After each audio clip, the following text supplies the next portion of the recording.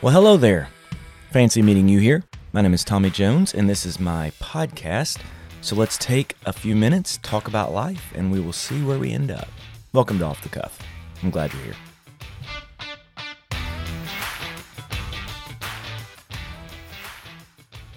All right, welcome back to the podcast, everyone. My name is Tommy. As usual, I'm your host here, and it is a pleasure to get to spend this time with you today. Over the last few weeks, we have been going through a conversation regarding kingdom life. And so this conversation sort of centers around having a kingdom view of all the different buckets in your world. So instead of having 52 different buckets and everything's compartmentalized, and you have God over here and you have your job over here, it's all together in one big bucket called God or kingdom. And so we've talked about some different parts of your life. And today I want to talk about one that's pretty important to me. And this is about having a kingdom mindset as it pertains to your work or your job.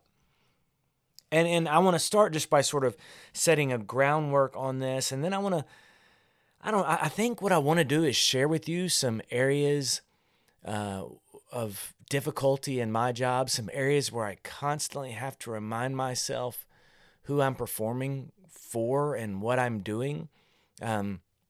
I don't know, and I guess that's twofold. One is to show you that you're not the only person who struggles with your job. You're not the only person who struggles with remembering the importance of what you do, and maybe also just to kind of help you understand a little bit more about what a pastor does if you're curious. But so let's first start with this. Let's start with sort of a foundational understanding of why work matters.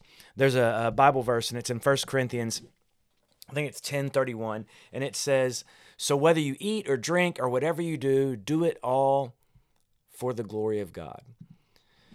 So this is something we constantly have to remind ourselves that no matter what we are doing it for the glory of God. Guys, I haven't always been a pastor. I've had other jobs. As a matter of fact, when I was in college, I had lots of jobs because I didn't really care, and so I was frequently fired. One time I went through this season of my life where it felt like I was in the summer of 100 jobs, where it was just job after job. But the point of this is, as we're working, no matter what you're doing, are you doing it under the understanding that this matters to God? Are you doing it for the glory of God?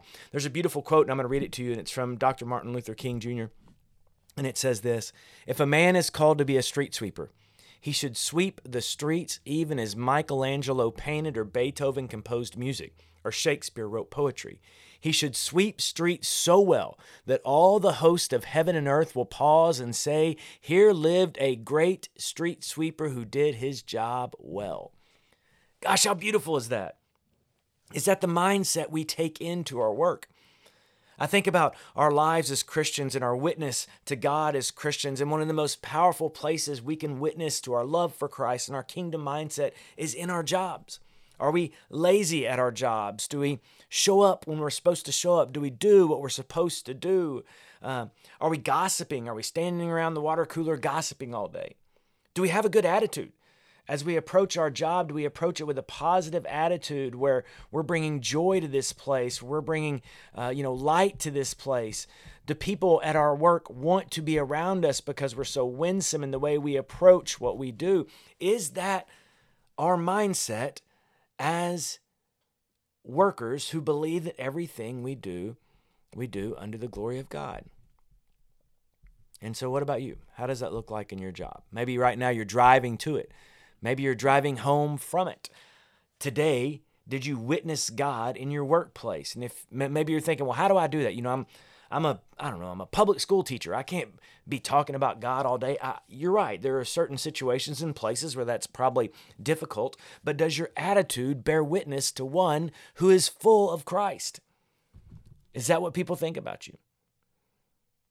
Do people think, man, that person's full of gentleness and patience and kindness and self-control? And I don't know. Let me talk for just a minute, and you think about that, and let me share for just a minute some areas of my job. And I know this may feel like a course switch, but I don't care. It's off the cuff, and so I'm just bouncing around. Let me share some things in my job where I have to constantly remind myself who it is I'm working for. My job is awesome. It's the most wonderful job I could ever possibly have. It brings me more joy than any job I've ever had. It's not, because of the massive lucrative reward. It's just because I love what I do. This is what I feel I was created to do. But there are days when my job is hard. And there's some areas of this job that I struggle in. One of the areas is I desire to please people. And I've had to learn so much over the last few years that this job is not about pleasing people. There are so many days when someone is upset with me because I'm not where I'm supposed to be, or they wanted me to do something and I didn't do it, or I should have called and I missed it. And it's hard. It's hard to keep all those things in my mind. And then there's certain days where I just want to withdraw, where I don't want to be around people at all. I just want to just take moments and step away and allow my mind to clear. And I shared that with someone one day, and they were like, well, pastors don't get those days. Real pastors are always available. And things like that crush me. It's hard. And on those days, I have to remember, okay, I'm doing this under the glory of God. And even Jesus withdrew to quiet places to pray. And even God rested on the seventh day. But I have to remind myself of that because I want to please people. And so when you're a people pleaser like me, it's hard to remember that you're doing this for the glory of God. And there's people, we invest a tremendous amount of money in missions. And lots of people call wanting money from us for various things. And so we have to decide, and it's not just me. There's a group of people I talk with, and at least a couple of people that I talk with of deciding, is this something where we need to place God's finances or not? I had a situation not too long ago where someone messaged me and they wanted money, and I didn't feel like it was right. It was a situation where we'd given multiple times and done different things, and I didn't feel like it was right. I didn't feel like giving this person more money was actually helping them, because sometimes helping hurts. And so I don't want to enable people, and so I didn't feel it was right. So I said no. And man, I spent the next few hours just responding to blistering text messages about how horrible I was, about how full of pride I was, about how much I've changed and all this kind of stuff. And I shouldn't even probably tell you this, but it's what happened. Eventually, I gave them the money. And I think that was a mistake, and I won't do it again. But I realized there is still this desire in me to please people. And so I basically got bullied into doing something that I knew wasn't right, that I knew wasn't the best move, but, I made a mistake. But that's another one of those moments where I needed to stop and remember that what I'm doing for the glory of God. Finances in general are a hard part of my job. Managing kingdom finances, stewarding God's money, trying to make sure we're doing the right things, man, that's a part of this job that I wish did not exist. I wish I didn't have to make decisions between this and that, and between, this mission or this electric bill or whatever, just like you have to make these decisions for your home. I'm part of a group of people that makes these decisions for church, and I'm thankful that I don't make them alone. And I'm thankful for a church council that sets budgets and holds me accountable. But still, it's hard. It's really hard. It's a hard part of the job. I'll tell you another hard part of the job while I'm just on this now, I guess, is sometimes I'll preach in the room, and sometimes the crowd will be so engaged and they're talking to me and they're looking, and we're having fun and we're laughing together. And other days it feels like I am in the room by myself. And even though I have to remind myself, all right, this is all for the glory of God and I'm not performing for anyone, there's still a human side of me that when it is a dead, empty room and no one appears to have any emotion, it is so hard on me. Because there is that side of me that wants people to enjoy the message, wants people to be moved by the message, wants people to be inspired, that wants change to happen. And when I'm looking out into a massive space of blank faces, it is gut-wrenchingly difficult. And on those days, I have to remind myself, this isn't for people. This is for the glory of God. But those days are hard. I'll tell you another thing that's hard for me, and I'm not complaining. I love my job, just like but man, there are days when it's difficult. One of the other things that's hard is I always feel like a failure. And this is something I met with my mentor not too long ago and talked through this with him, and I've talked through my therapist about this stuff. And like in my particular line of work, if it is successful, it is of God. If it is failure, it is of you. So imagine that. Anything you do that's success, God gets all the glory. And it's right, and that's proper. He should. And anything that's failure, that's my fault, because God never fails. So it's kind of a weird deal, and I'm having to learn once again to gauge success differently. I think in this church we used to gauge success by numbers and all these things, and now I'm trying to gauge success in a new way. Trying to gauge success by knowing people and hearing their stories and stories of change and stories of growth. I gauge success with my staff. Like, is my staff growing? Is my staff enjoying their experience here? Are they being challenged? Are they becoming deeper? Am I growing? Am I changing? Am I becoming deeper? Am I still dealing with the same sins today that I was dealing with 5, 6, 7 years ago? Those are the matrix and the metrics that I'm now using to gauge success. I can't gauge it based on smiles in the audience, and I can't base it on attaboys, because it's not that hard to get an attaboy for a sermon. You can say something people like, and most of the time the people giving you the attaboys are the same folks every week. So that's something you really try to do in my line of work. You don't, you appreciate, but you don't base your success on the people who always compliment, and you certainly don't base your failure on the people who always critique.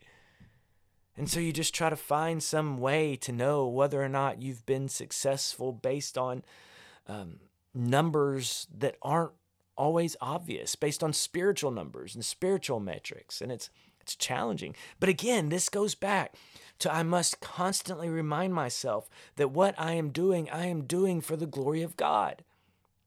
And so I have struggles in my job. I have days when I preach a sermon on some spiritual discipline that I'm not particularly good at. And those days are hard because you have to preach faith until you have it. You have to preach those things until you experience it. I have days when I feel like a failure every day of the week for 7 days straight. There's months when I feel like that. Days when I have financial decisions that are hard to make and stressful. Days when I feel like I don't living up to what my team needs or my staff needs. And in the mix of all those things, there's times when I'm not living up to what my wife needs or my kids need. There's times when I feel like I'm just doing this job instead of being deeply connected to God. But in the midst of all those things, in the midst of all those struggles, I have to stop and remind myself, God, I'm doing this for you. Help me to stay connected to you. And that's why, and I know this sounds pastoral and cheesy, but that's why the connection to God matters so much. That's why the daily experiences with Him matter so much. That's why the quiet time matters. I'll tell you this is an honest confession. I am so much closer to God on weeks when I write sermons. I know you're like, oh, that's terrible. Because on Mondays when I come in and I write, it's such an experience with God. It's a romantic experience almost. It's passionate. It's fun. When I don't write a sermon, I miss that. I'm not saying I forsake God on the weeks when I don't write sermons, but that is an amazing part of my life with God. And when it doesn't happen, I miss it. And I have to watch my thoughts and watch my mouth and watch my attitude in traffic when I'm driving behind one of you who's driving, 27 miles below the speed limit. I have to watch all these things. But man, it's hard. Work is hard. My job is hard. Your job is hard. And I love my job, and it's the greatest job in the world. But one of the things we see in the Genesis story is when man sinned, work became hard. Like it wasn't designed to be, but work became difficult. And that's why wherever you're at, whatever's going on with your job, I just want to encourage you, stop performing for the people around you. Stop trying to live by some measure of success that you can't ever possibly achieve. Simply honor God in your job. And that means work with all you've got. And then I think it means rest when it's time to rest. Withdraw when it's time to withdraw. Don't let people pressure us into believing that we can never, ever take time away. And then remember, if you have a family, if you have a spouse, if you have kids, man, you got to elevate that as a priority. And these are things I am working on. Man, in my first few years as a pastor, I was so bad at these things, but I'm getting better. I'm learning to preach for an audience of one. I'm learning to rest for an audience of one. I'm learning to love my family for an audience of one. I'm learning to pastor to my staff for an audience of one. And so I hope this helps encourage you a little bit. Work is hard. Jobs are hard. And you spend so much of your life there. And people say it's not personal, it's business. Bull, man. It is personal. My business is personal. I'm willing to bet your business is personal. It's something we spend so much of our life invested in. But what you're doing today matters to God. If you're making pencils, it matters to God. But what matters to God the most, I don't believe, is how many pencils you make. It's the attitude in which you make the pencils with. It's the way you carry yourself, the way you pursue it. I mean, imagine someone at your pencil factory who has joy every day while they're making pencils. Someone who's honest about the hurts and the fears, but man, they just seem to rise above it. And when they make a pencil, they do it like Michelangelo is painting the Sistine Chapel. And one day you woke up to that person and you say, dude, you are making pencils. Why all the joy? And that person says, because I believe that everything I do for the glory of God. I hope this encourages you a little bit. Even as I process through this in this conversation, it encourages me. It's a reminder to me to stay close to the source. Anywho, I think that's it for today. You matter to God. And what you're doing today matters to God. So do it for Him. I love you guys, and I love these conversations. I'll talk to you soon. This is Off the Cuff. Jones out.